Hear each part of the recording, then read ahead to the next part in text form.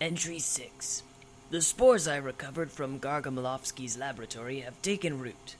This Smurfogria hapidimus is a remarkable specimen, already budding into a vibrant blue hue, with several growths that almost look like appendages. I can only hope Gargamelovsky's failed research into feline cognivity doesn't spur him to taking back these most promising samples. Entry 13. Truly, this is a scientific breakthrough on the scale of Mendel or Darwin. The Smurfogria have uprooted and developed simple ambulatory systems. They seem full of nervous energy, almost as if desiring some sort of task to occupy their most intense focus. I shall isolate these Smurfs into different activities and gauge their progress. Entry 24. In addition to their intense mental focus, this breed of phytohumans seem quick to imprint, like a baby bird. They have taken to calling me their father, and seem to see me as one of their own. However, they are rambunctious and territorial organisms, constantly fighting amongst themselves. I will continue to observe this most intriguing biological oddity. Entry 38. One particularly grouchy Smurf ritualistically dissected one of the more pretentious Smurfs in the colony's communal dining area. Something must be done to prevent these organisms from self-destructing. Perhaps I am biasing my scientific investment, but I've decided to institute myself as their religious leader, using simple scientific processes to convince them of my divinity in the guise of magic. I've taken to garbing them in uniform vestments to build their sense of community with me as their leader. Only time will tell how this colony will develop. Final entry. I've flown far too close to the sun, my hubris my own undoing. These Smurfs have dismantled all surrounding ecosystem in their religious fervor. Even in my dreams I see their grinning faces, orgiastically frolicking among squirrel entrails. I've made the decision to abandon this crop of blue hellspawn and begin my research anew. I've contaminated the water supply, and soon they will pass mercifully into one of the more shocking footnotes of scientific progress. I weep for these Smurfs' lost potential. They were good.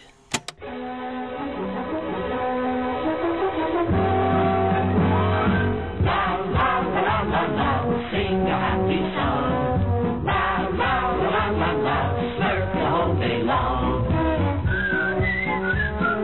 Smurf along with me. Simple as can be. Next time the green and blue, that's when the smile begin. Happy things will come to you. So Smurf yourself a grin. Alright, that's it. It's pretty fucked up. Thank you. Yeah, make sure you silence my audio because I think I made some noise. But Yeah, of course. And I'm gonna put in like a Prometheus and Bob style, clicker. Like, day 21, boxing. Ben, that was really messed up.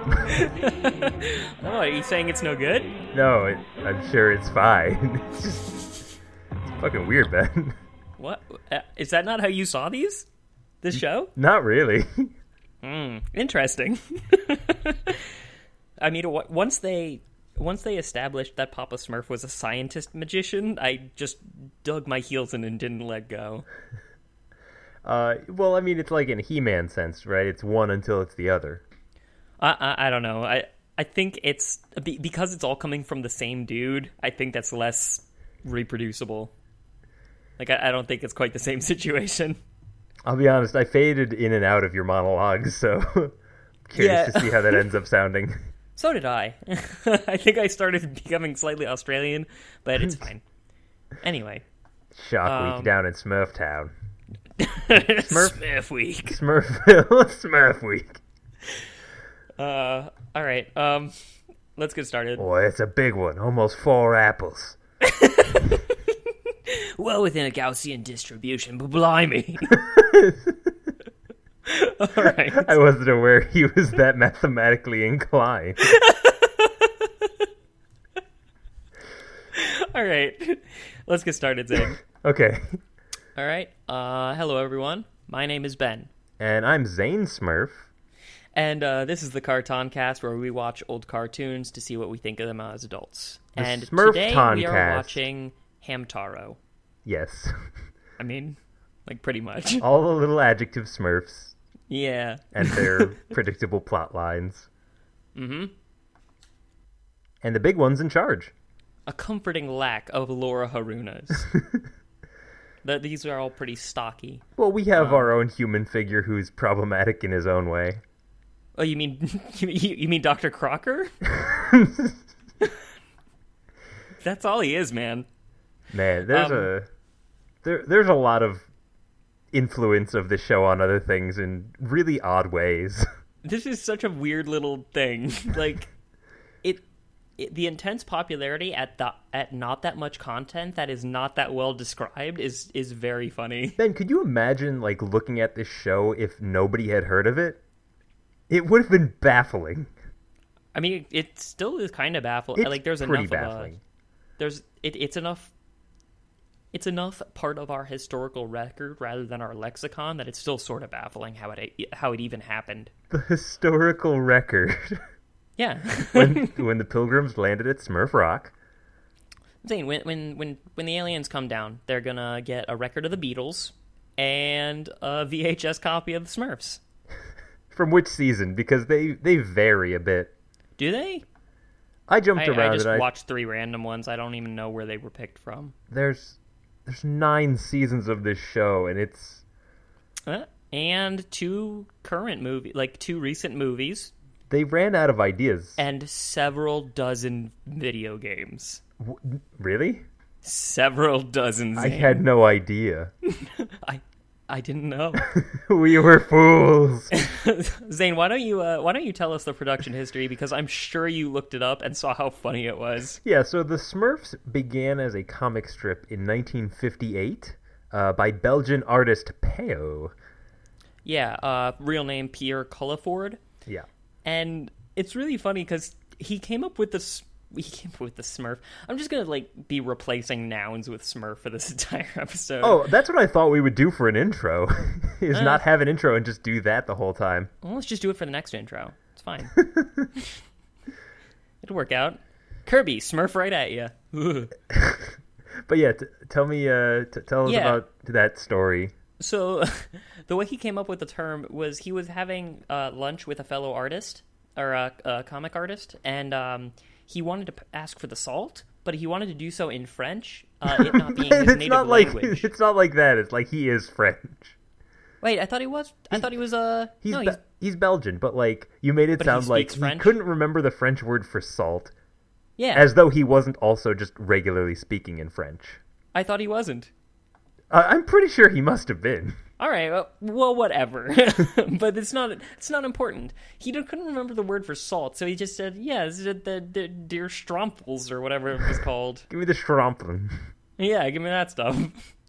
In a way that sounds very I don't know, that's something that happens today. It doesn't seem like, I don't know.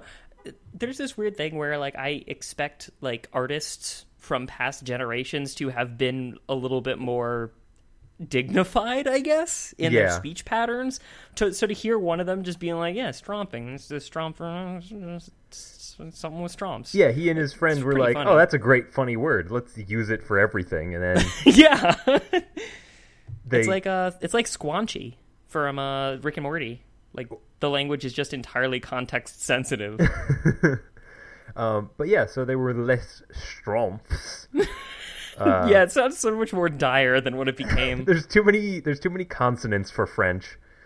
But yeah, it's a nonsense word, and it translated into English as the Smurfs.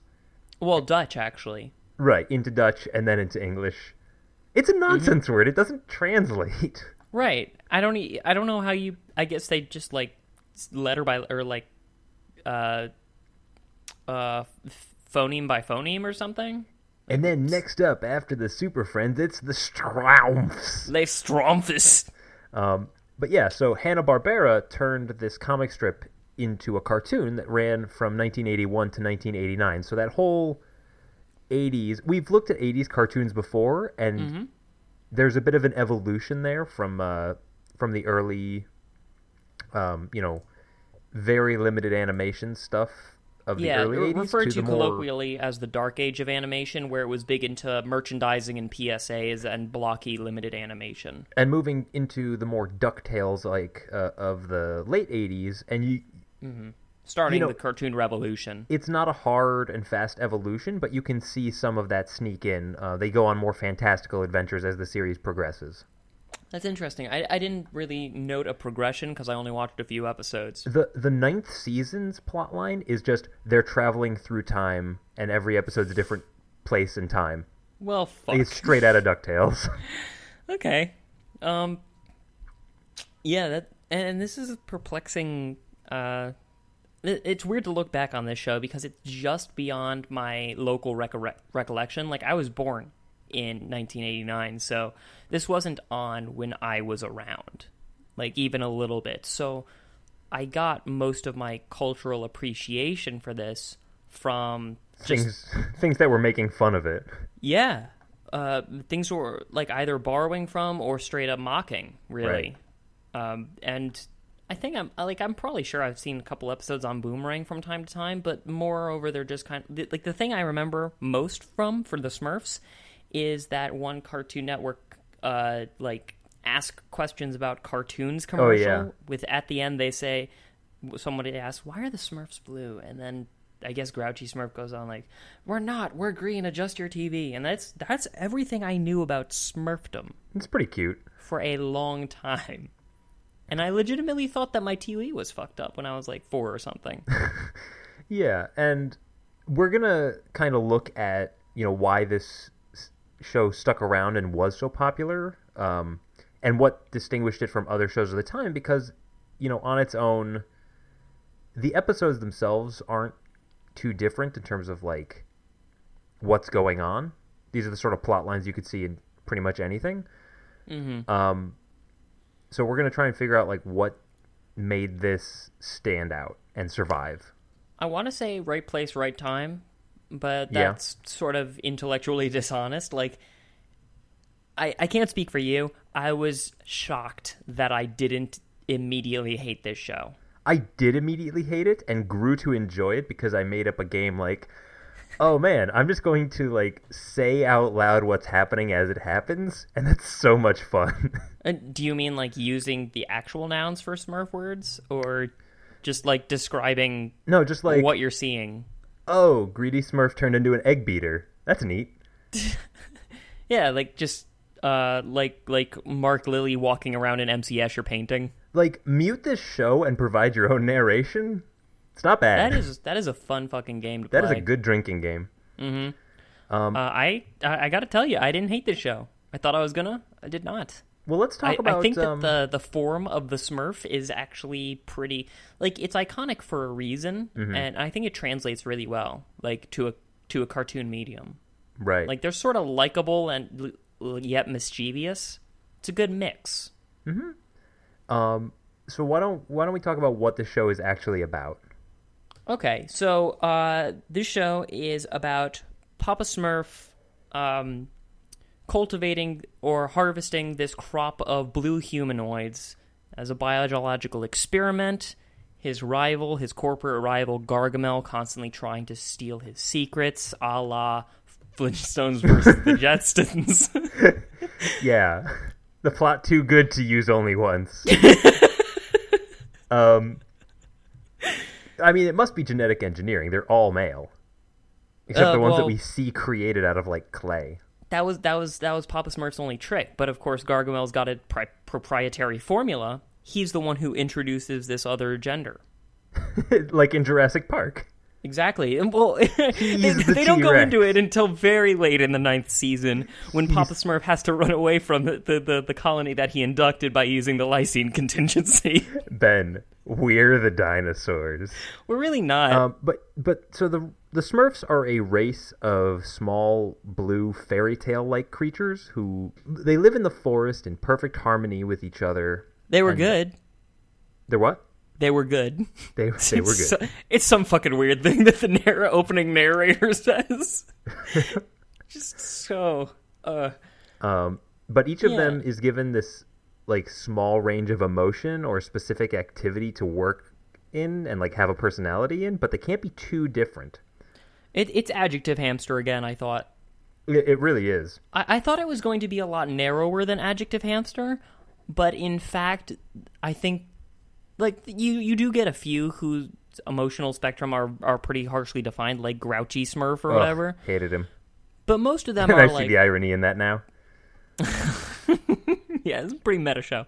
The for the most of them, they're all like a bunch of howdies and oxnards, you know? Like they do have like one thing that mainly defines them, but they're also like contributing members of society, such as it is. Yeah, this communist utopia. I actually also wrote down communist during utopia. the height of Reaganism. Yeah, and Gargamel's McCarthy. Well, that's the thing. That's the question. Are they communists or are they Nazis? I thought they might be working in a post-work society for a while decide. until I've constantly found them moving wooden beams in every episode. Yeah, man. Got to put those wooden beams up. They have a really good wooden beam like industry that they trade with pixies from the next mushroom over. Yeah. It's fun to like talk about Smurf society more than anything else. Like I think we're gonna probably make the Hamtaro comparison a good number of times in this episode. This show does win out over that show in one huge way, which is just the world that they live in is fascinating. Yeah. I mean, it's a world where science magic exists, and one mean man wants to either kill or eat them, depending on the episode. Well, his motive... So, Gargamel... I mean, he's the instigator of the whole plot, so we can bring him up right now. Right. Fascinating character, I have to say. This is weird. What a weird dude. So he's like the main antagonist of the series. He's in the intro. But his I think motivation... he's supposed to represent human hubris. Well, kind of. Like, this is one of the reasons why some people think that the Smurfs are more Nazis than communists, is because this guy's clearly like a Jewish caricature. Oh, so he is. But his motivation for catching the Smurfs varies. So at first he just hates them because they're happy. And then he's hungry. And then he's like, I want to eat them. I want haven't to eaten for trade them. years. I want to enslave them. I'm going to turn them into gold. Oh, you saw that one too. Like, it's a bit bizarre. Yeah, so this is one of those villains that I don't mind being inconsistent, because he's really all about flavor and not so much about substance. I really didn't like him, actually. I thought he was going to be my favorite part, but I found the episodes where the antagonists were not Gargamel were a lot better. I did not realize that this show had other antagonists. Oh, yeah. But what I did notice about Gargamel is that he kind of sounded like Invader Zim, and that got me through it. Interesting. Like, in terms of what he said, or just the sound? Just the voice patterns, I guess. Well, he's voiced by Paul Winchell, who was Tigger, and a live-action actor. Also, interesting weird. fact, he invented the first artificial heart. What?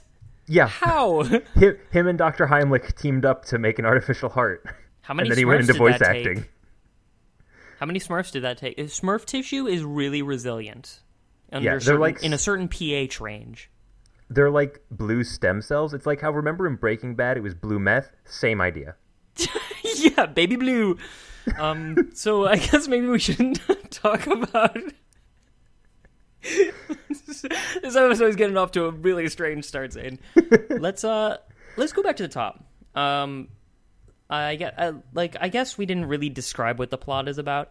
I thought it was kind of even-handed in whether or not the conflict... I mean, I guess the conflict always stems from Gargamel, but it also seems like there's... conflict comes from within.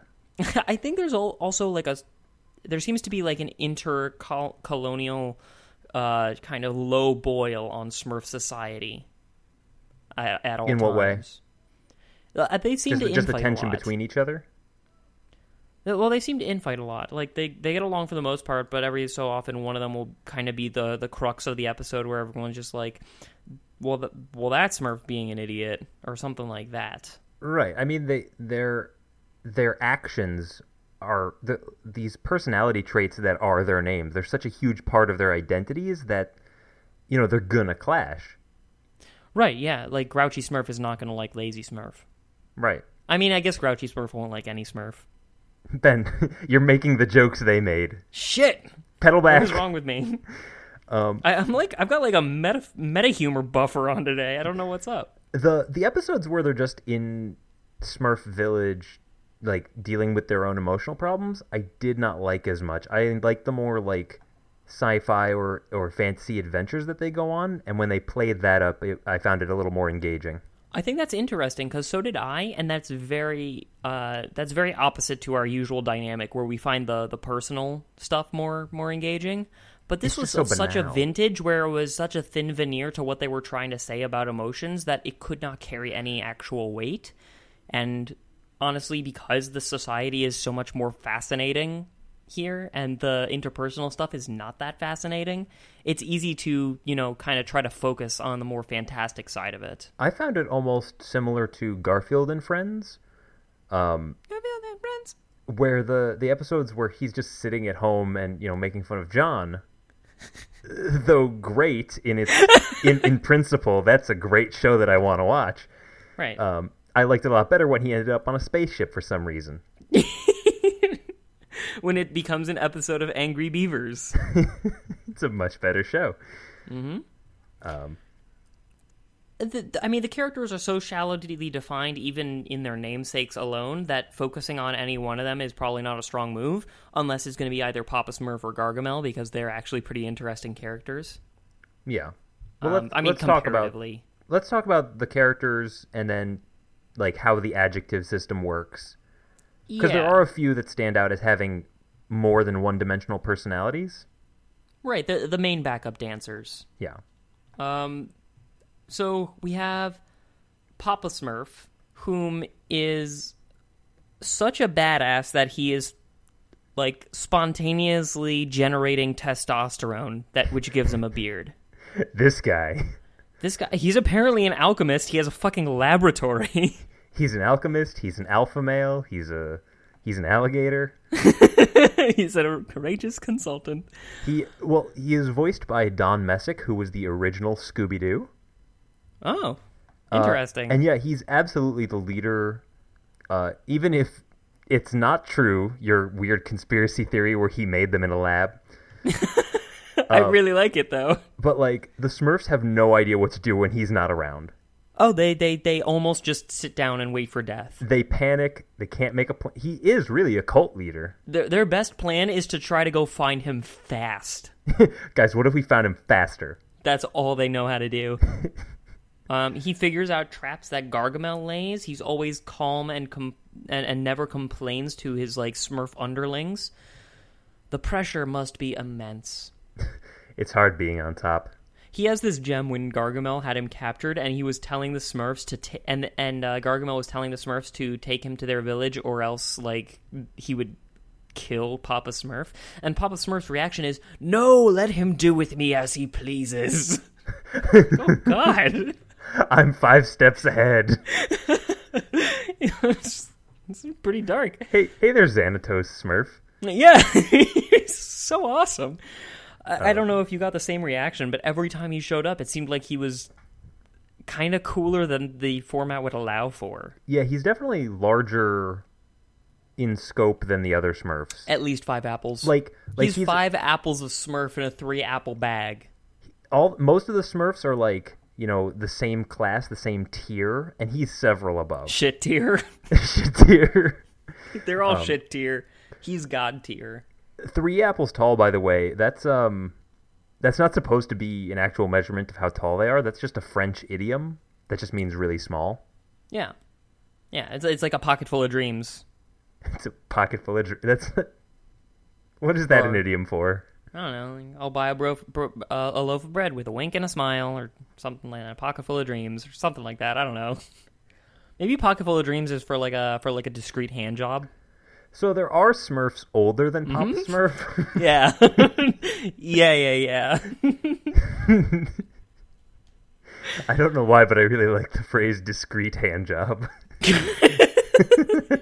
Well, now that you said it a couple of times, I'm now using the other term for discrete, which means, like, quantized units of hand job, which I guess they already are in. Like a quantized, like per stroke, I guess. I suppose it is kind of quantized. Ben, Yeah? tell me. What Ask color your question, Zane. Ask when it you choke a deadpan. Smurf, what color does it turn? Red like the tip of my dick? I don't know. It's this old joke I found that's like, if you choke somebody, they turn blue. What color does a Smurf turn if you choke it? And then if you go on the internet and type in choking a Smurf, that's a discreet hand job. So here's the funny thing about watching Smurfs as an adult is that they use this word that means most verbs so often that you can replace that with fuck 90% of the time, and it works out fine. I'm amazed at how well the language works. He's really smurfing me off today. Oh, well then. Do you want me to come back in a minute? Like, I can wait Apparently outside. they did it even more in the comic. They had to, limit the amount in the cartoon so that people wouldn't get confused. I would love to see, a side-by-side comparison of, crude comic gestures that Smurfs are doing and all the words, redacted out, and then it removes the redaction in, the NSFW version, and it's all just the word Smurf over and over again. Oh, like the Sesame Street count? Yeah, exactly. Only He plays... sings- Only the reverse. So at first it's redacted as though it's a bunch of dirty words, and then you just remove them, and it turns out he was saying Smurf the whole time. Yeah. You should cut that in, or I should explain it. Oh, I definitely will, and everybody knows. Everybody knows. Everybody knows. So yeah, I don't know if you have anything else to say about Papa Smurf, because he's kind of Not just really. resident badass. I find his scientist nature kind of perplexing. It begs the I'm sure everybody realizes my take on the subject now, but it begs the question of where did this society come from? Yeah. He Well, must have been the progenitor in some sense. I mean, you don't really question, where did the first werewolf come from? It's like, there's werewolves now. I guess that's true. Well, okay. Now but we're getting into Papa Smurf is patient zero, and mythologically, the way that the Smurfs come about is that every 10 years or so, a stork comes and brings a new Smurf. okay, or maybe once every 100 years, there's a Smurfette, and she becomes the ruler of the society. I believe the only Smurfettes have been generated by voodoo magic. Spontaneously. Yeah, from clay. Yeah, exactly. Oh, golems? Well, speaking of Jewish mysticism, Yeah. Did you watch the first episode? No.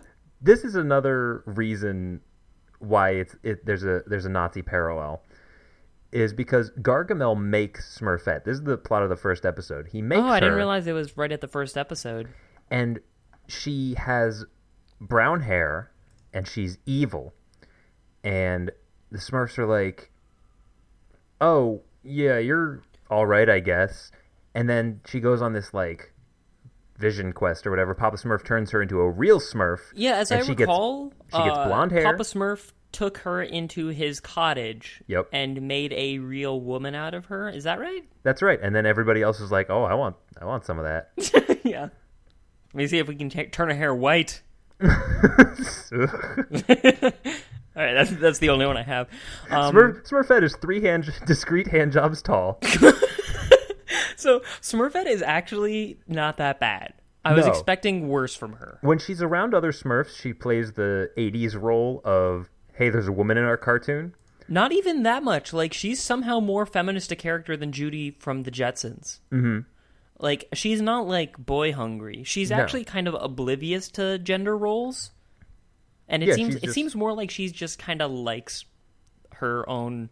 She likes her gender role more than feeling trapped in it, I guess. It seems like she chose it. Right, and it's generally shown in contrast to the other Smurfs who are, default male. But when she has the opportunity to act on her own, away from them, she's pretty boss.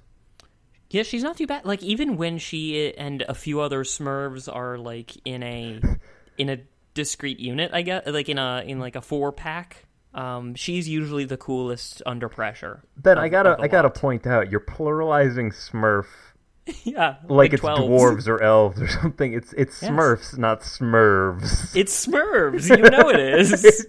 It I'm not couldn't gonna not look this be up. It makes me think of Merv in like a Home in Alone. anything terrible. Merv. Yeah, Merv's not a real guy name anymore, is it? I hope not. Merv has gone in the way of Gargamel. But like Smurfette is such a funny, weird. Smurfette is the great gazoo of the Smurfs I'm because gonna need you to unpack that. well, think about her genesis, okay? Magic. She is a homunculus created by Gargamel as a sleeper agent for the purpose of infiltrating and undermining Smurf society. Right. That is not what this show reminds me of at first. Like, It dipped into wizards briefly. It She's did. the Necron 99 character. yeah, Um, it's like Sliders or Quantum Leap. it's so weird. Just shows Like, up in the Smurfs, and Necron 99 is like, oh boy. Yeah. So the thing that I always think about when tasked with understanding Smurfette's role is it brings to mind the conversation from Venture Brothers, one of my favorite moments, where it's a cutaway to like the Monarch's two top henchmen, or not top henchmen, but just the ones that show up the most, and they're having the stupidest conversation about whether or not Smurfs are mammals or insects. Come on, they have one female servicing a large group of males. That implies a species that lays eggs. Oh my god, you're crazy! They are so obviously mammals! Please, she'd be an estrus 24/7 if she didn't lay eggs. Smurfs don't lay eggs! I won't tell you this again! Papa Smurf has a f***ing beard! They're mammals! But like I said, she's great when she gets to act. Like, she's not limited by this personality trait, verb hamster. I was watching one episode where a Smurf was underground in danger, and everyone else is standing around a hole and just like looking in, like, oh, what do we do? What do we do? Maybe Papa Smurf will save us. And she just grabs a rope and jumps Jeez. in. All right, I am now only considering Papa Smurf as a verb entirely, and it's really awesome. I'm about to pop a Smurf, you know what I'm saying? Papa Smurf. Papa Smurf is weird because, like, your Deus Ex Machina character generally shouldn't be in every episode. Like, he's focused on so much. Mm-hmm. Like, it renders a lot of the problems moot, but they have the problems anyway. I guess so. You got a siren? I know I do. Do you want to just can we hold on for just a second? Because I'm I don't want to go back into Papa Smurf, so I wanted to break away and start talking about. No, I just Gargamel. wanted to say that. Sure. But yeah, like, I mean, the characters are pretty weird, but I think the winner has got to be Gargamel. What do you think about Gargamel? I didn't like him nearly as much as I thought I would. I think he is He's wizard a more from verbose, grumpy Smurf. I guess so, but like his place in the world is very like again, the character is more interesting in his like just through existing than through actually, acting. Through like showing us his deal. It's more like the fact that the character even exists in this world that is It more says so perplexing. much. It does, because he's clearly like, they asked him to leave for a semester at Wizards College. They're like, why don't you take a bit off? This whole spontaneously exploding the dean's wife thing is going to blow over in a few semesters. Just, like take sabbatical. Get your karma right, It seems like that to me, like where he was like, he's definitely ostracized from some wizard society, right? I'm not sure what's up with him. That or he's just like I think Dr. he's- Crocker when he finally gets laid off and loses his hair. I think he's senile. I mean, Like, that's why 'cause I think he's Dr. Crocker, because his posture and his obsessive nature, even his speech patterns, everything is kind of the same. I almost like your idea of the Papa Smurf, like, making these things in a lab and him and Gargamel being a competitor, because then, like, all his life he's like, I have to get the Smurfs. Like, he has to publish that paper first, but he's gone senile and he doesn't remember why, so he just his brain generates reasons. Yeah, the plot kind of bears that out because he seems to be constantly reinventing reasons, like as though, like it's almost an addiction at this point more than an obsession. Like he needs it to function. He needs to hate the Smurfs or want to capture them for some reason. And if it's not a good reason, he'll make a good reason. What else would he do with his day if not catch Smurfs? He has no discernible friends, no love interest. He's got a cat, but, Yeah, I don't know how he crafted that. What, the cat? Yeah. I mean, I guess it could just be his pet, but... Out of clay, dog. Like everything he makes. His hut? Smurfette? He popped a Smurf and he just bada bing, bada boom, pop cat. a Smurf real quick. You don't mind? Yeah, he more than like. There's so little that's shown about him, despite being in every episode, and I don't think I wanted more. I think that his role is actually well bared out by his character is well borne out by his role in the show, which is just main antagonist. I don't know if the show could have sustained more plot relevance for his reasons to get the Smurfs. Probably not. I think it could have benefited from him having like another recurring antagonist friend of his to bounce off of, because we only see him saying like, this is how I'm going to get the Smurfs. This is the way I'm going to do it. It's like in Power Rangers, Rita Repulsa, right? We cut to and we see her talking to all of them, and she's like, no, she needs to defeat the Power Rangers, and you can see her going back and forth on like, why she has to do this. She's a conqueror. She's doing all this. It's we don't just cut to her and it's like, today I'm gonna throw a fish at them. Yeah. I don't know if I would put him as like a Rita Repulsa. I always kind of see him like, I'm going back to the whole possible like being banished from larger wizard society thing. He really reminds me of this kind of C-list antagonist from a larger list that we never see.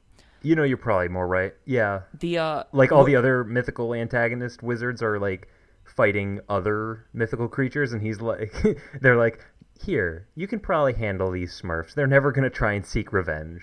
Yeah, it's almost like that's why I think that the Dr. Crocker kind of comparison is apt, because very rarely someone will be a better antagonist than him, and his kind of the fruits of his labor are proven so insufficient compared to the larger like fairy hunting society.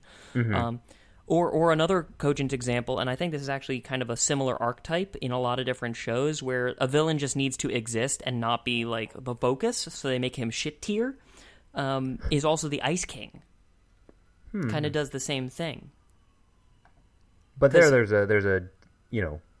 more lore there. There's a lot more lore there, but just distilled into its like first season commitment of the Ice King is the antagonist. Right. He's only so... The Ice King is the antagonist in the first season, but you never think that he's good at it. Right. And you never think that Gargamel's good at it either. And I don't know why that's necessary, but I think it's right. I think it's the right call in a show like this. I like, maybe it's just to bring the entire direness quotient down a bit. Like, because this show is it works so much on positivity and like kind of bouncy humor that a more if you had like a Dr. Claw hunting the Smurfs, no way. No, yeah, I think it does have to do with the fact that the Smurfs are so non-threatening that they're that they're they need small. a shit tier villain. Yeah, exactly. It's matched up very well. Right, or like Chuckle the Silly Piggy or something. Just like. Mm-hmm. A villain that is non-threatening enough that we're not that it doesn't bring the whole tone of the show to a different place that it couldn't bear out. Right. You can't have these long drawn out plots where they're tortured. Right. Although I would accept a show like that. Yeah, I'm sure you would. I'm wondering if barbecued Smurf would be any good. I feel like it would. Well, it depends if they're mammals or insects. I mean, actually, now that I think about it, they look really gamey. Uh-huh. End of sentence. I don't have anything else about that. So Should the we rest talk of the about Smurfs, Should we talk about the assorted Smurfs as kind of a collective? yeah, there's theoretically like 100 of these with different bit parts. There's but really we, like 5 though. yeah, we focus on 5 or 10, and none of them have a lot of personality. It's a real duck blur. I actually thought that their personalities would be more unilaterally what they say they are. Oh yeah. Like, so I Like think like the Seven right, Dwarves. the right place to put these guys is between red versus blue characters and adjective hamsters. Okay. Because, like, I thought they'd be worse than adjective hamsters, and they are, but not by much. Because the worst thing about them is just that they all look the same, which you don't get with adjective hamsters. But their facial expressions are so critical in selling the differences. Lazy Smurf always has his lids half closed. Jokey Smurf constantly has a smirk on his face. Grouchy Smurf, Brainy Smurf, like Groucho Smurf. He's always wearing those Smurf, goggles. that's right. Fake nose. Yeah. Yeah, no, I guess I didn't Can you realize do a that. Groucho But that Smurf is impression? that is where your eyes are drawn to. So much so that I did not realize that they had tails. I didn't for a while Until it was until I brought like up. was looking at their ceremonial vestments, and then I'm like, oh shit, they have tails. And it's the one thing that that Smurfette actually has high heels and a dress, really weirdly, but she has the same hat, Yeah. which is for the true believers, I assume. The hat marks them as one of their kind. Interestingly, the hat for the Smurfs is a Phrygian cap, which were worn by people in early Eastern Europe, where it was associated with antiquity, and later became a symbol for freedom of emancipated slaves in ancient Rome. Yeah, so freedom, nature, the simple life. Yeah, it's Communism. sometimes called a liberty cap, which is interesting. That's where the word comes from, because they're associated with freedom. I think that the hat is so interesting. Why? I don't know. I wish I had a better reason. I love the way it looks. Like, I think the sort of like floppy, poofy, like it's a very French kind of aesthetic, right? But it's also very mild and like it sets the tone, right? It sets the tone just like shit tier Gargamel. It makes you not worry so much. It's very light and fluffy, like a souffle. I didn't look too much into the hats. I could ad hoc something metaphorical, but I don't feel like What it. do you think that I'm doing right now, Zane? That's all it is. I mean, like, oh, look at how carefree their lives are, that their hats are in this ornate position, and they stay that way despite them not having the head shape for it. Is that what you want? How do you even know their head shape, dude? I assume it's round. They're Geralds. Like, that head shape could be anything underneath that hat. Which one? But like, I want to go back to what I was saying about them in general. Is that the facial expressions sell the differences, more so than like comparing them to red versus blue characters. You didn't see any facial expressions, so the characters did not matter at all. Mm-hmm. Right. Here, you at least like. I kind of liked Brainy Smurf. You know, like he was a little bit more personable, and like maybe not personable because of precisely what his character is, but he was more relatable, and I could be more invested in him than like, you know, Dognut 69, for example. By the way, he just came out of retirement. I think it's great. He's really going to bring the team together. This again. I couldn't leave him alone.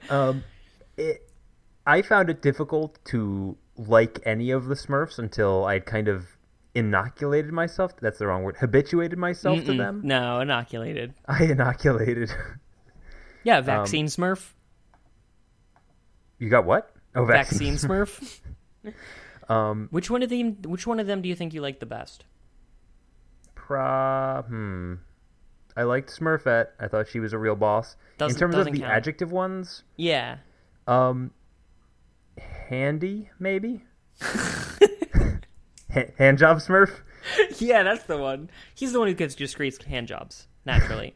Do you know, I really like the one with a tattoo of a heart with an arrow through it on his bicep? Oh, Husky? Hardy? Hardy. Hardy no, Smurf? it's I don't know. He reminded me of Larry the Lobster in SpongeBob, and I like that a lot. big strong guy. Yeah, just big strong guy. That's all it is. I didn't like clumsy. I didn't like grouchy, but most of them were either pretty neutral or good for an occasional laugh. Yeah, I like Lazy Smurf. Okay, I think Yeah. Brainy is a necessary component to the mixture. And then there's these like Smurfling childrens who have even higher voices. They were unbearable. Jokey had a high voice too. I didn't see any of the children, but it's sort of like a Huey, Dewey, and Louie sort of thing, where like just the voices are too high for me to even like them even a little bit. Yeah, I think that's what I needed to get used to before I could say like, oh, neat, this is happening. I didn't mind them, like Papa Smurf, Smurfette, and then 3, and that's a pretty okay mixture for the It's a show. balanced party. Yeah, exactly. Rogue, cleric. Their single-minded nature brings a question to mind, which is that are Smurfs born with a talent in hand, or are tasks like assigned to them and that they just get used to their function? We are introduced to Baby Smurf, who I assume gets a real name once his personality develops. Imagine if he didn't. They're not born with it, but He'd uncertain grow which up comes like first. Babyface from Oh Brother Where Art Thou?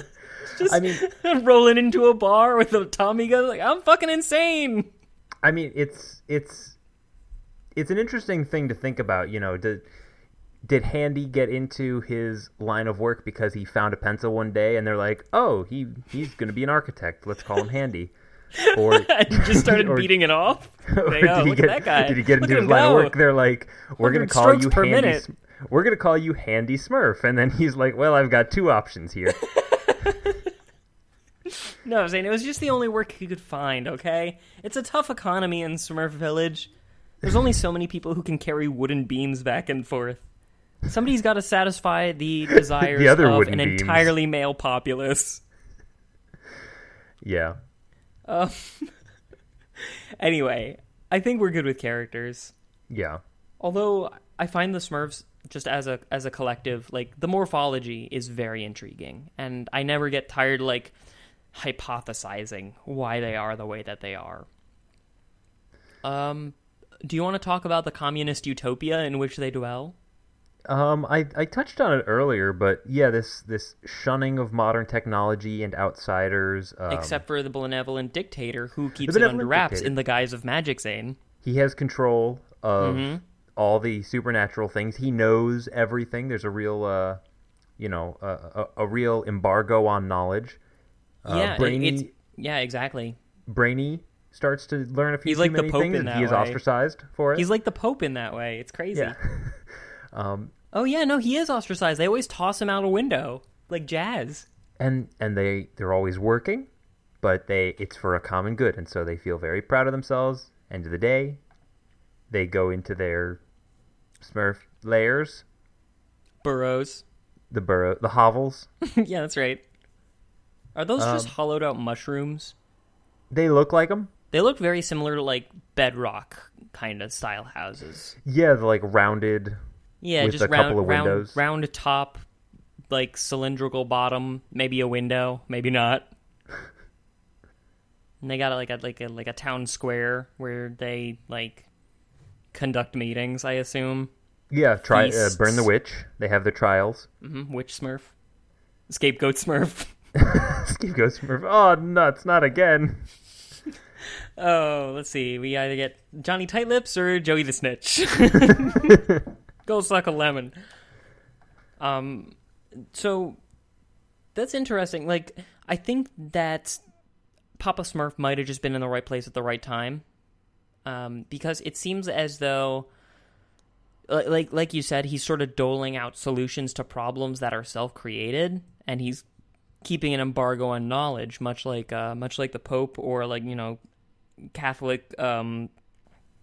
Catholic leaders when other people were trying to like understand the scriptures, and they're like, no, we can't translate. We have to translate them for you, otherwise you stupid idiots won't get it. Now Yeah, go what if you build do it our wrong? walls, fight our wars for us. Except here, it seems to have worked.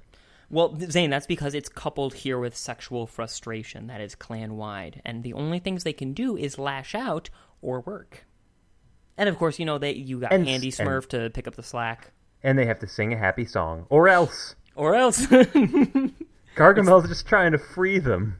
He just doesn't remember because Papa Smurf put a hex on him. I mean, if you think about it, Gargamel is pretty much just the Magneto I knew it. Professor Xavier as embodied by Papa Smurf. Now, I'm not going to go down that road. He erased Gargamel's mind in the way that they redact messages outside of the village. In fact, every time they say Smurf, it's actually a code phrase to get them to submit, obey.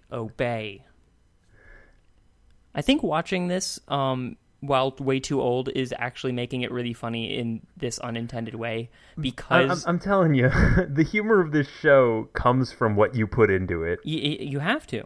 Much like the Smurf language, it's entirely context sensitive. So if you go in expecting them to say swear words behind every Smurf redaction, which is now what I'm going to use in place of like a never say die rule as a Smurf redaction. Smurf redaction.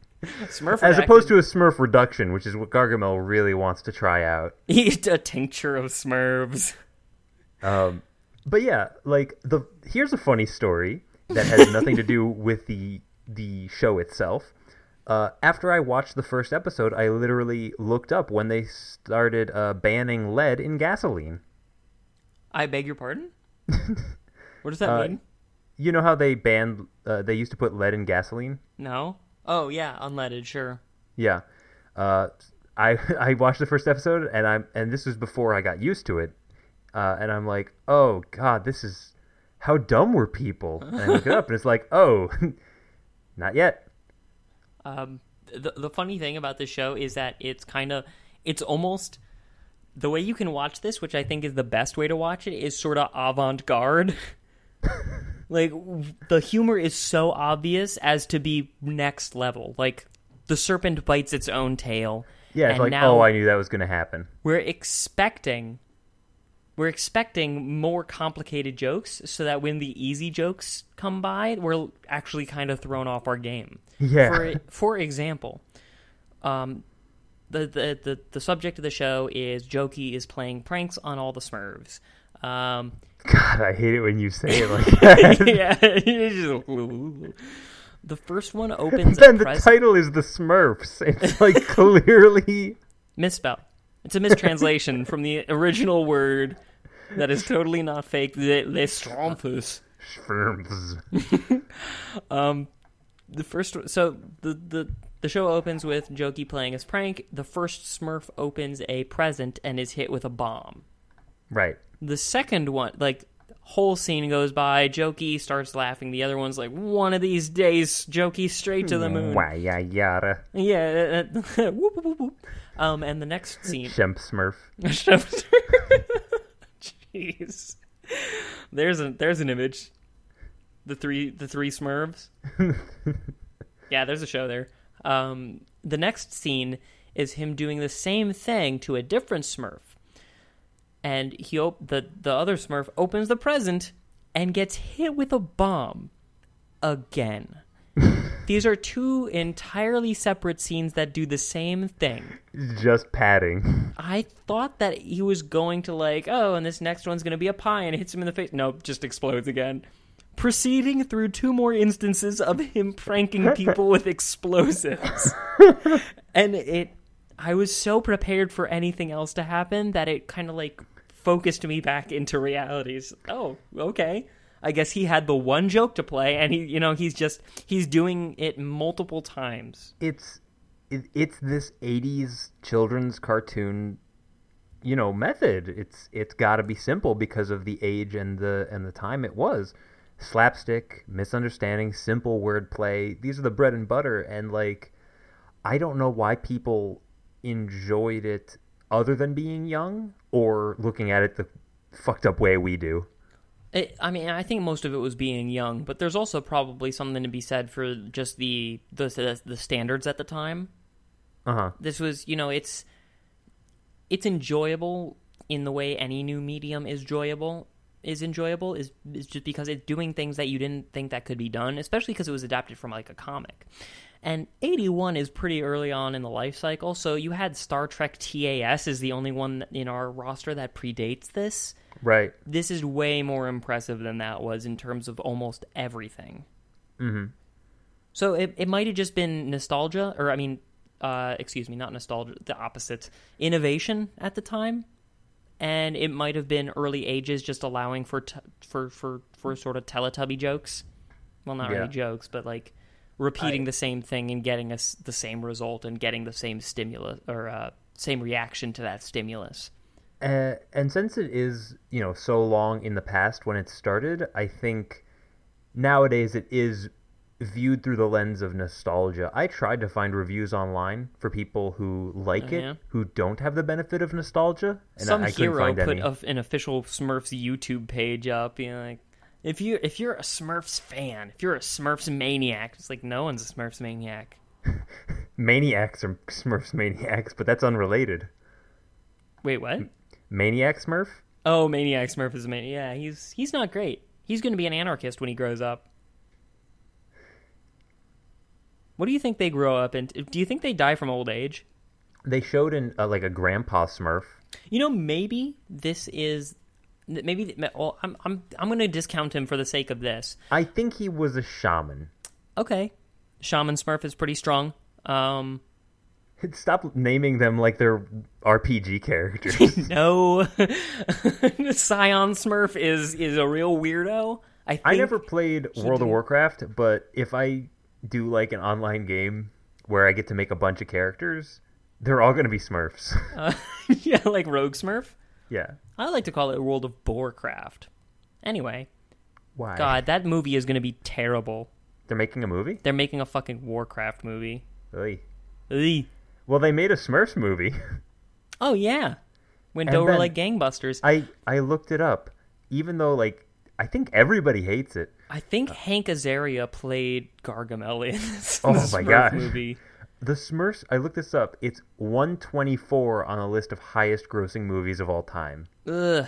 Between 50 Shades of Grey and Monsters, Inc. And I believe this show is tonally halfway between those two. Maybe Gargamel was trying to grind up Smurfs because that was the only place he could get Monsters, Inc. Ooh. Yeah. Couldn't let that one go by. I like that one a lot. Also, Grind a Smurf sounds marginally worse than Papa Smurf. Yeah, when they get sexually liberated, when like in their Woodstock era sort of phase, they The try late out new 200s. techniques: grinding a Smurf, torquing a Smurf, twerking, smurfing. Is smurfing a specific kind of sexual move, or is it just like blanket fucking? It's their catch-all term. Yeah. Which, a catch-all Smurf really got a raw deal. I don't think that they intended to use them. I think probably maybe a baseball player. What is Nope. happening? Nope. Smurf dumpster. Anyway. Really smurfed it in the Smurf on that one. Yeah, Smurfily. Blech. I didn't care for... I wish Listener, I wish I hadn't done that. Start speaking like Smurfs and see how long it takes for you to become hated in your office. So, let's go into animation. Yeah. So we mentioned the houses looking pretty, the mushroom houses looking pretty gross. Mm-hmm. But when they leave the town and go out and... I didn't hate the mushroom houses, Zane. I thought I they mean, were they're fun. not terrible. They're very storybook. They're kind of MS Paint in their design, but like their design is not bad. Right. But when they go out into nature outside of the village, it's very detailed. Much, much better. Like the intro, the trees are beautiful. Mm-hmm. Yeah, and Gargamel's castle, like it's like a pretty, like that's just a far off mansion for Scooby-Doo to explore, but it's pretty good. Yeah, it's developing the tonal shift. You get clear visual cues and music clues. Yeah, bolt of lightning how you're could supposed to strike feel. and it'd be totally normal. Mm-hmm. What I found was interesting about this, as opposed to, and I'm just going to use this because it's a cogent example at the time, the animation seems like Scooby-Doo, but less precise. the backgrounds here, because they go like into the environment like the woods, as opposed to being in a 2D hallway, the backgrounds are a lot more fluid than, say, a mansion. So the Smurfs can move anywhere they want on like this 2D plane and have it make sense. Whereas if you were watching Scooby and Shaggy and they're walking down a hallway making verbal jokes, it's a little bit less... It looks a bit more precise and like a little bit more fixed on hinges. Yeah, well, almost like a roller coaster. And these guys, that it looks like they're like a little bit more malleable and interactable with their environment, which is kind of neat. I think the depth of field that you mentioned that we don't see really in cartoons of this vintage comes from a few different things. One, it comes from a comic where that sort of thing is necessary. Mm-hmm.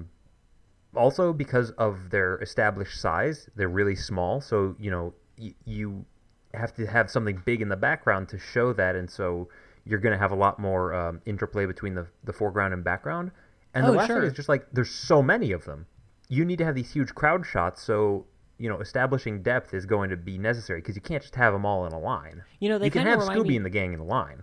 Yeah, they kind of remind me of Fraggles now that I'm thinking about it. Oh, yeah. In that same way. Like, animation-wise, you do the wide pan shot. They're all around that, like, swimming hole. Even Gargamel is kind of like the Gorgs in a similar way. Wouldn't it be interesting if they had, like, a all-knowable trash heap shaman in this show? You mean Papa Smurf? I mean, not really, though. Papa Smurf is like, He's always there. I don't know. Maybe he is kind of like that. But yeah, so since it's from the comics, like in DuckTales, you can see the style in the way that they cut between images. They have somebody says a line, cut to a different perspective. With the major addition being, they walk against the repetitive backgrounds in the way that Hanna-Barbera does.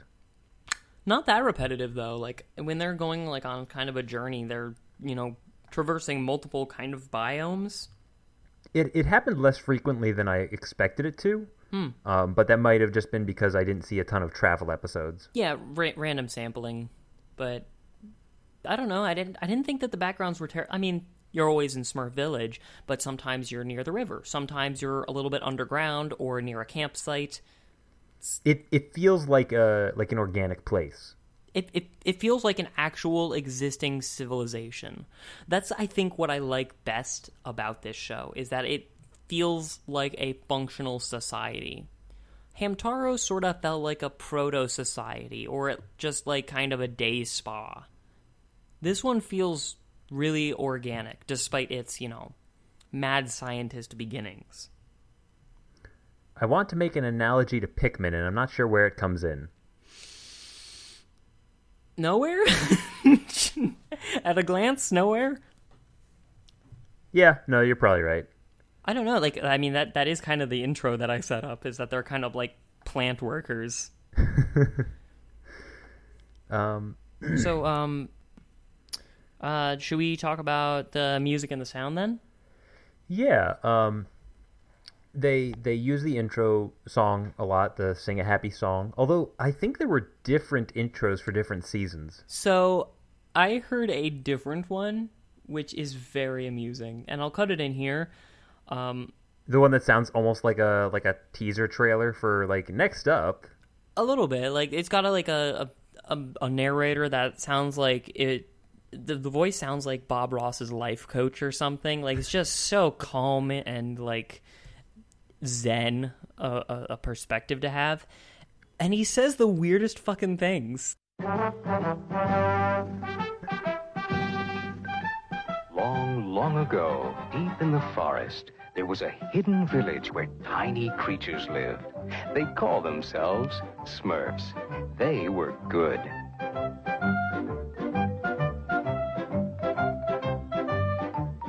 Then there was Gargamel, the evil wizard. He was bad. Oh, I hate Smurfs. Oh, I'll get you. I'll find your village someday. You'll be sorry. Well, the forest is still there, and if you listen, you may hear Gargamel's rage.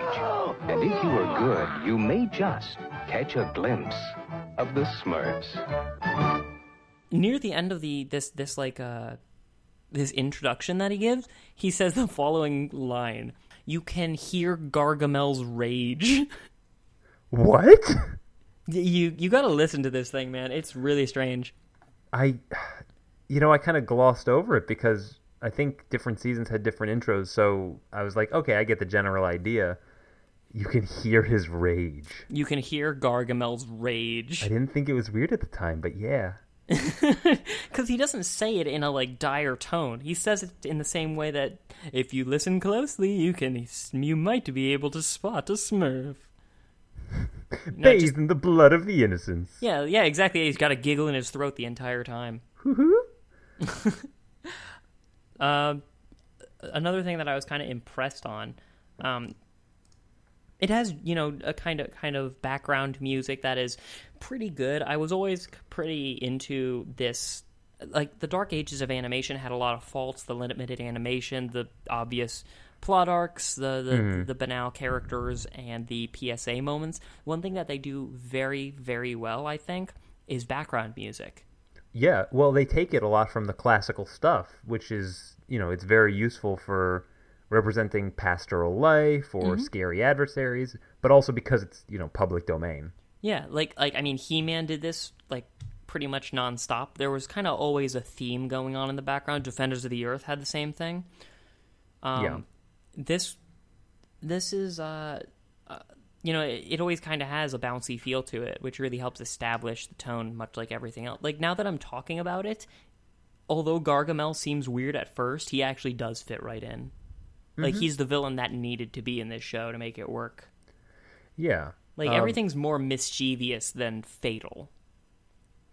Yeah, and in terms of that mischief, they use sound cues similar to how Looney Tunes does it. Like, they use it in the same way. So you hear that, oh, that's the Night on Bald Mountain. That's Scary Evil. I know that song. Yeah, or there's that Romeo and Juliet love thing. Like, I know what that means. Sound effects, too. Like, they'll have a Bonk. Smurf running away, and it'll be that, kind of whistly sound for Scooby or Shaggy jumping up a little bit in the air and then leaving a smoke trail behind. Woo, woo, woo, woo, woo. Yeah, you got it. And then the Scooby-Doo scampering noises, just the constant foot tapping thing. Yeah.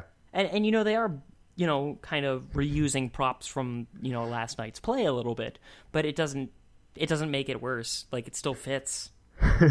I'm just remembering how much cuter it was in Hamtaro that they provided those sound effects themselves. Oh, just they said them out loud like Pokemon? Yeah. Better. So, yeah, that's we didn't notice it much at the time, but it's a very funny thing that they they can only express their, they have to have an accompanying sound for each verb. Yeah. There was another thing that I noticed is that given how uniform the crafting of all the adjective Smurfs are, I thought that they actually had very distinct voices, in addition to very distinct facial cues.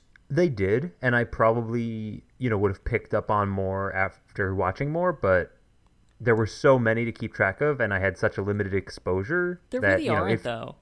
There really are only 5. And but if Greedy you had Smurf sounds like Gomer Pyle. But if you had somebody saying a Brainy Smurf line in the voice of Grouchy Smurf, I don't think you could do it. I think it has to do with the substance as well as the sound. I think Brainy Smurf sounds great. That's what Brainy Smurf is supposed to sound like. Smurfette sounds perfectly whoever voice acted these really picked them out well, because they all sound like I think they should. And I didn't really have a conception for how they should sound beforehand. It's very fitting. It is very fitting. The only conception I had coming in was, okay, Papa Smurf is going to remind me of Willie Nelson. That's it. That's all I had.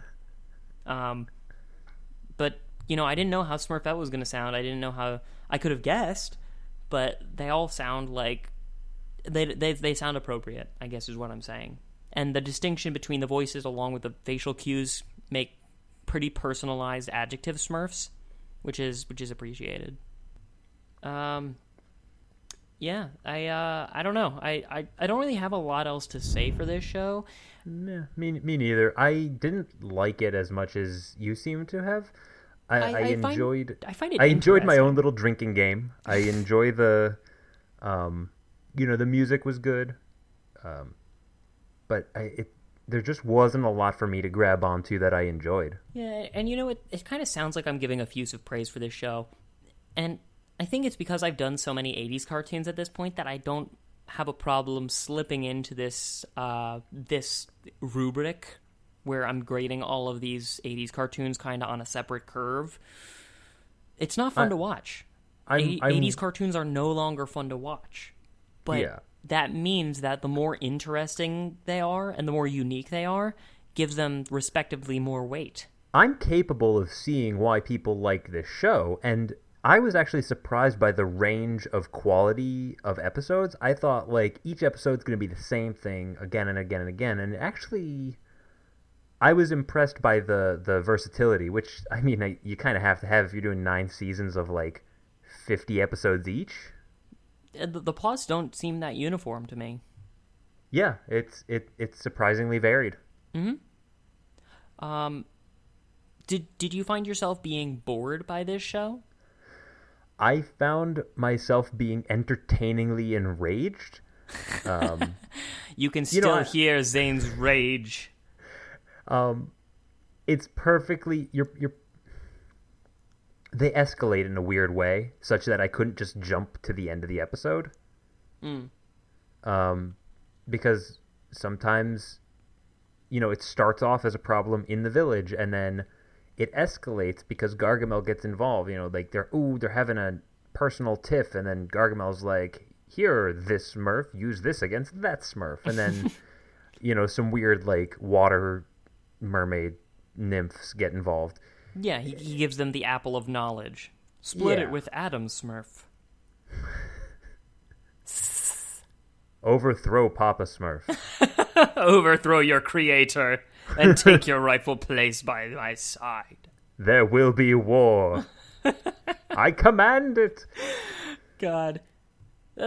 I think what I got most out of this show was the infinite, I think the most fun shows to talk about are the ones that are endlessly interpretive. And this show is exactly that. I was bored, but not consistently. Okay. I mean, I'll take that. And it does, I stand by it. What you are willing to give to this show in terms of your mental energy in interpreting it does pay off. Right. It's one of those weird shows where it's not entertaining as a background thing, and it isn't entertaining passively. Like, you have to engage it. Mm-hmm. But if you do, it is, it's not a bad time. It might not be anything that translates very well anymore. Like you said, I can totally see its popularity.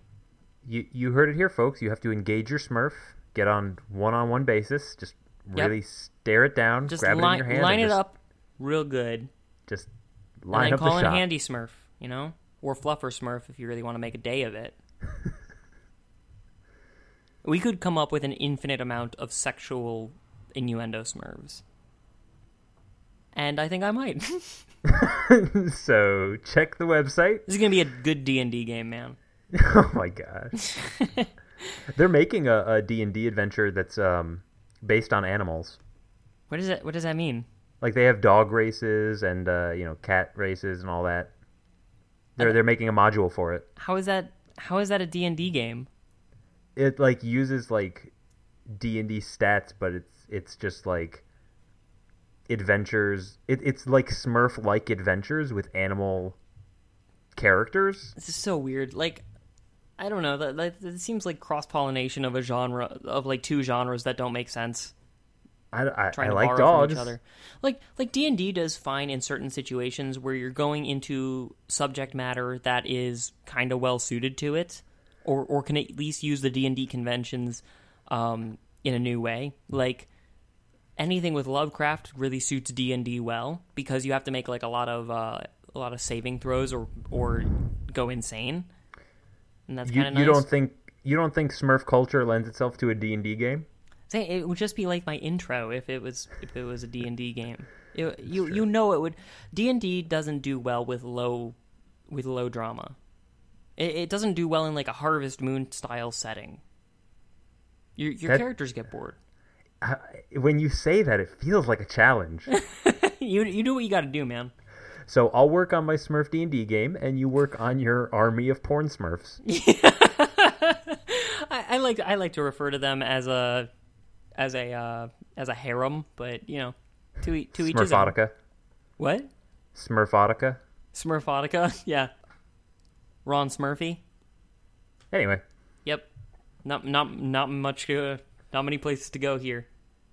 I'm glad we talked about this though. Like, I want to repeat it because I think it's an important thing to say. Like, the more interpretive shows are the more fun ones, which is why we have so much fun going back into these 80s shows where nothing's explained, so we get to explain it however we want. That is a nice touch.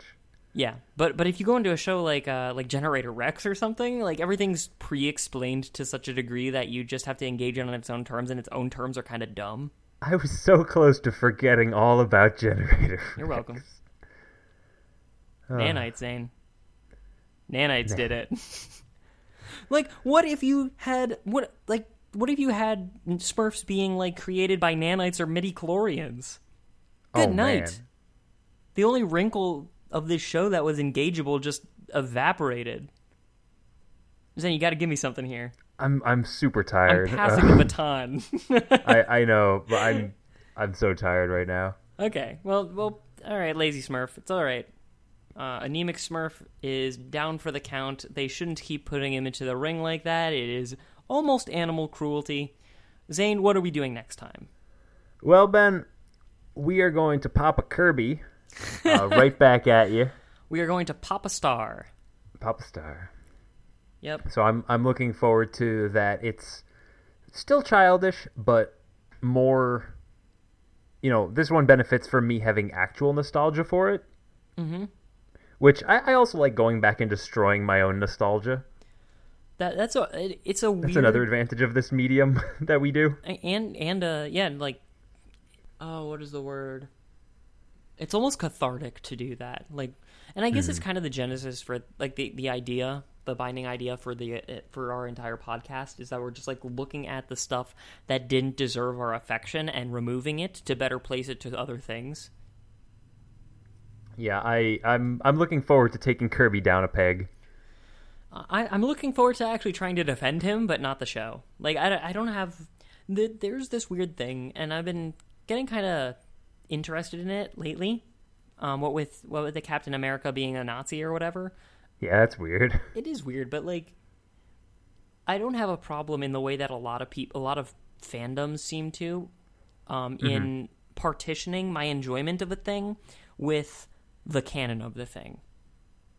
Like, right. Like, you can enjoy it on its own terms, and if you don't like the way it ended up, you personally are able to like change it around in your own mind to what you want it to be. And considering how prolifically people already do that with things like fan fiction, I'm surprised that people have such a problem with like quote unquote established continuities. Internet, if you were fine writing a fan fiction where Captain America and Papa Smurf go on love adventures with the Green Power Ranger, then you're going to have to be okay with him being a Nazi for a couple months. The Green Power Ranger? Yes. Honestly, that would not surprise me. Didn't the actor turn out to be like a huge asshole? No, I think that was and do MMA? God, there's so many Power Rangers to keep track of. I mean, I guess they're kind of like Smurfs, but just replaced they're color coded. Yeah, color coded. But anyway, after after Kirby, what are we watching then? We're losing steam pretty fast here, Zane. Pretty fast. I'm trying to. Remember Fisto, that character? Fisting Smurf? Yeah. Oh, yes, Fisting Smurf. That was the entire 8th season, Zane. It was just a gif of him just. Him and Handy Smurf just doing what comes naturally, which is the least natural thing. So anyway, so after Kirby right back at you, We're going to be watching something that I've talked about a few times before. I think we haven't done Nickelodeon in a bit, and this is a weird one. Oh, boy. And one that I sort of have some nostalgia for that I don't quite know how to qualify. We're going to be watching Pelswick. Pelswick. If you don't know what this is a cartoon about a guy in a wheelchair. That's honestly not the most important thing about him. Discuss. I mean, he also has like a Doug fantasy about a fairy godparent or something like that. I thought that was real. Interpretation, Zane.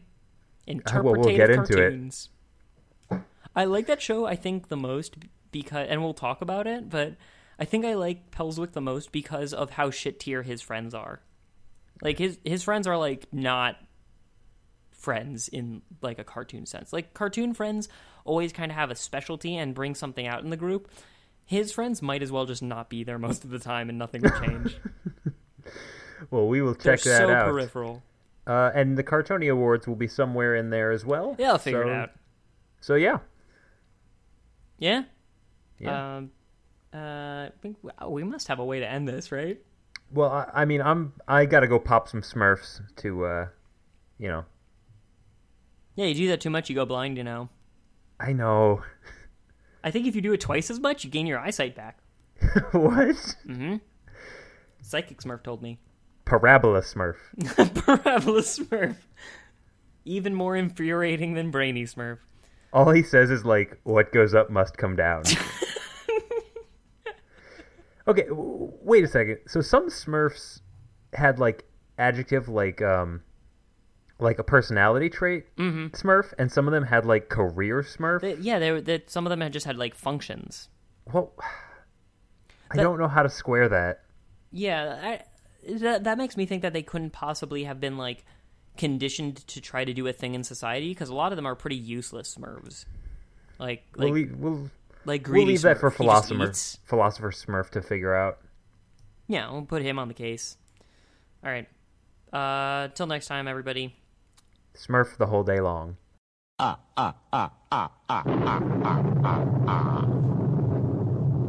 You know that I am called the Count,